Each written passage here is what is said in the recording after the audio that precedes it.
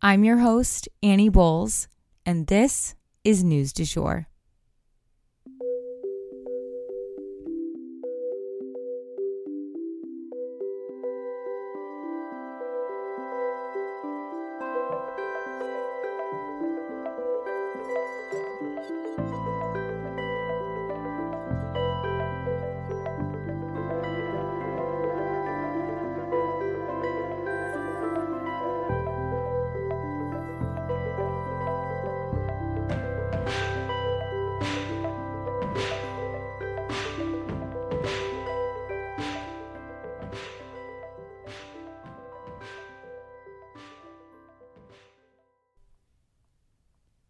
Hey guys, and welcome back to the News du Jour, a calmer space to consume the news.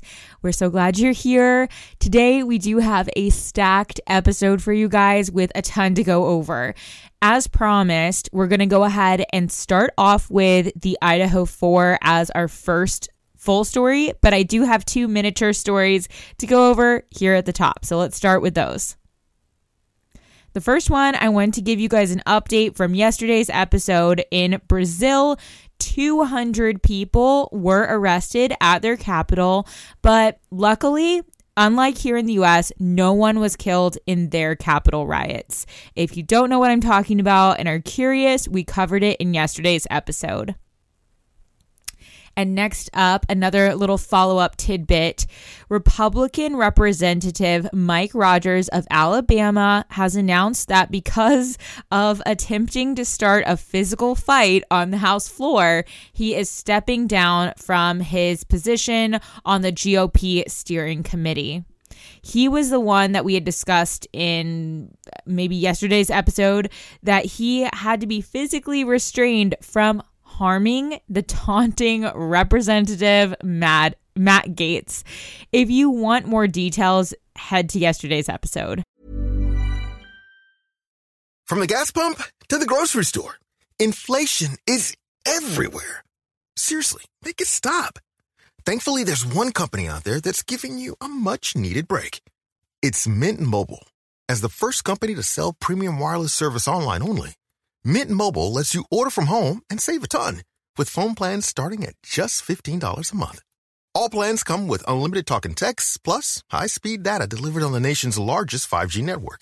To get your new wireless plan for just $15 a month and get the plan shipped to your door for free, go to mintmobile.com/switch. That's mintmobile.com/switch. And now, without further ado, we will go ahead and jump into the new details about the Idaho 4 killings. With a suspect in custody, you see, documents have come out that are shedding further light on the Idaho 4 killings. According to the podcast Going West, here are some of the biggest revelations that we compiled, kind of from our perspective. To me, these were the most important and interesting details. I think all of us are wondering how they ended up with this suspect. And to catch you up, in case you've never heard of this case, 4 students at the University of Idaho were killed in off-campus housing. They were renting a little house, and in the middle of the night, they were stabbed to death. 4 students. There were 2 roommates in the house who were not killed. So it was a horrific scenario in a really quiet college town. So everyone has just been waiting and waiting for answers, and they finally arrested someone. So this person seemed to be a little random at first. And so some details have now come out about why he was their lead suspect. So let's go over those. First up, there was a knife sheath left on the bed where 2 of the girls were left dead. This sheath had DNA on it for 1 male. So they obtained that DNA and saved that profile. Then one of the surviving roommates saw the intruder. He was wearing a mask, but she was able to give the police a general description of his height, his weight, and said that he was lean but athletic with bushy eyebrows. Then a neighbor's video camera caught a car driving past the house repeatedly that night. It was seen then driving away at high speed away from the house right at the time that the murders were likely to have been committed. They traced that car to this suspect, and he was an eerie match for that description given by the roommate, even down to his bushy eyebrows. So the investigators followed him to his parents' house in Pennsylvania, where he had gone for the holidays, and they went ahead and obtained DNA from their trash. They got DNA from Brian's father, and it was a direct match for the father of the DNA found on the sheath in the bedroom. So hope that makes sense. They found the father's DNA, and DNA can function in a way where you can tell how someone's related. And this was a direct match. So Brian's DNA was on that sheath, and Brian's car was driving around that scene at the time. So this is pretty definitive evidence. I also wanted to go over a few other suspicious things that happened to do with this particular man. They're not directly pieces of evidence, but they look suspicious. So he switched out his license tags right after the murders were committed. He was seen wearing gloves around in public, even indoors, and they were often surgical gloves, so they weren't necessarily for warmth. He detailed his car like crazy after the murders. His cell phone happened to be off at the time of the murders when it was on all of the rest of the time. And at his parents' house, he reportedly took out a bag or two of trash at like 4 a.m. and put it into his neighbor's trash bin. Of course, these things could have simple explanations. They don't directly link him to the crime in any way. They just look sus given all of the direct evidence against him. What's bizarre is that he had posted this survey to Reddit for criminals and asked a lot of questions about how they got to and from their crime scenes and essentially how they planned out their crimes. So you would think that someone who was that calculated and wanted to know all the stuff about how to plan a crime wouldn't, leave a sheath behind by accident and drive past his victim's house over and over, or leave a living witness. It almost seems like he wanted to be caught in a way due to all of these somewhat obvious mistakes. And the reason I say they're mistakes is like he was asking on these Reddit threads how to get to and from a crime scene. I mean, he literally took his own car. So it just doesn't seem like he was being that careful. But anyway, like I said before when we've covered this case, he was a criminology student in undergrad, and he was in a graduate program currently about criminology. So you would think he'd be more studied than this. Additionally, his professor said that he was one of the brightest students they ever had, and that they're completely shocked by all of this. He was also stalking this particular house, it seems, because his cell phone pinged in the area of this street 12 times leading up to the crime when he has no known connection to the area. And also, a lot of those cell phone pings were like in the middle of the night or in the very early morning hours, like around the time that this crime was committed. This man also had a history of bullying, harder drugs, and derogatory behavior towards women, particularly at bars. I still personally don't understand how someone could have committed this crime all alone or without a gun. There were 4 grown adult victims plus 2 other people and a dog in the house. Like, how did he maintain control of everyone? How did he keep them quiet without somebody in the house hearing?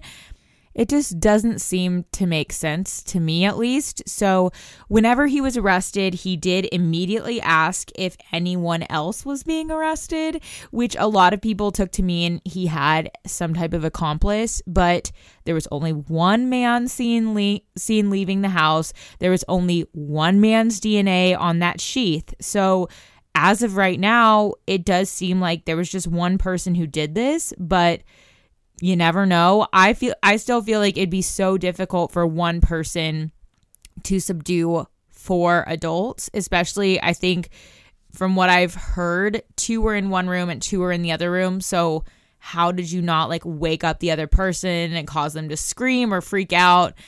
And if they did scream or freak out, then how did the other roommates not hear it? Like, that's just, it just doesn't seem very plausible to me. But regardless, it's good that they have made this really definitive connection to this man. Hopefully, the families can at least try to get some closure. Our hearts go out to the families of these 4 bright young people whose lives were taken away senselessly and far too soon. And next up for today, we want to go over Prince Harry on 60 Minutes with Anderson Cooper. So Prince Harry went on 60 Minutes, and I was honestly expecting the same complaints that he and Meghan had touted throughout their 6-part Netflix series. But honestly, the focus was very much shifted away from the British press and really towards his family, specifically the death of his mother. During the Netflix series, Diana was definitely touched on. He said repeatedly he didn't want history to repeat itself. But here with Anderson Cooper, it was really front and center. Harry lost his mom at age 12. What a formative and traumatic experience that must have been, especially with so much of the British public grieving for him and his brother and almost kind of through them. In this 60 Minutes interview, Harry confessed that he genuinely believed his mother had just gone away somewhere to get away from the press and that she'd get in touch with him either by visiting him or sending a letter or some other type of sign that she was still alive and okay somewhere. So he was constantly watching out for her. And beyond that, William expressed similar thoughts to him, further solidifying his theory. So he would wake up from his bed in the morning thinking, maybe today's the day. Maybe I'll see her today. So heartbreaking. Heartbreaking honestly doesn't even begin to cover it. He said he believed this until his early 20s. And I'd actually seen this headline on social media and I was reading some of the comments, and a lot of people chimed in who had lost their parents at a young age that they believed the same thing, that they had just gone away somewhere. So this may be a common coping mechanism. I'm not sure, but it would be especially understandable given what was going on in Princess Diana's life at the time. She was just being hounded. So it's understandable that he thought that. But once he was in his early 20s and started to realize, no, she's really passed on, at that point, he began to shift his focus to understanding what exactly had occurred in that tunnel. And he even hired a driver in the same type of car to take him through the tunnel at the exact speed that she was said to be traveling during the accident, in the correct lane, etc. He wanted to replicate it and see if it was even possible for it to happen the way that they said it did. He asked to see the photos from the crime scene because he wasn't even confident that she was in that car. He needed convincing in his 20s. He said he is still unsatisfied with what he's been told about her death, and he said he thinks the whole world is unsatisfied. I know I am personally, but he also said that nothing would really change his reality or the outcome. He said he's been running on adrenaline since that day in August 1997. As a mom to a little boy, hearing Harry say these things absolutely broke me in half because I know, here we go. I haven't cried on here in a while. I know she would probably give anything to be able to send Harry a letter or just show up one morning to see him, to be able to bring him breakfast or kiss him on the head and tell him it was one elaborate hoax just to be with him. But that thin veil that exists between our reality and the great beyond is drawn between the two of them, and it's left a hole in both of their hearts.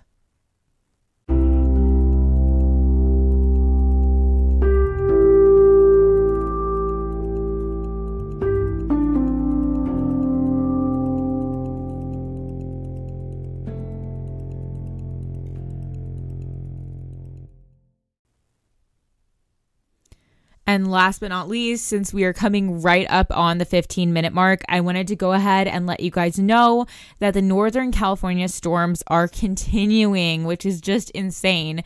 If you remember, we've covered it on here. California has suffered 2 sizable earthquakes in the north and a snowstorm and a rainstorm.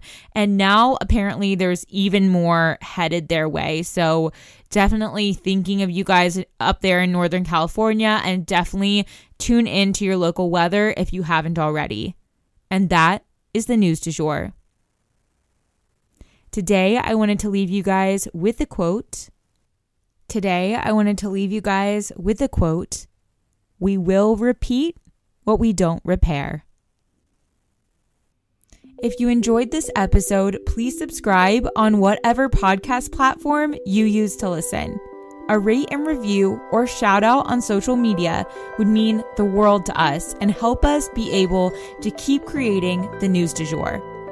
But the best way to support all of our work is to become a patron at www.patreon.com/sugarfreemedia. You can also follow us on social media under sugarfreemedia.co on Instagram and just sugarfreemedia, all one word, on TikTok. We appreciate you listening and look forward to telling you about the news again next time on News du Jour. Broadcasting from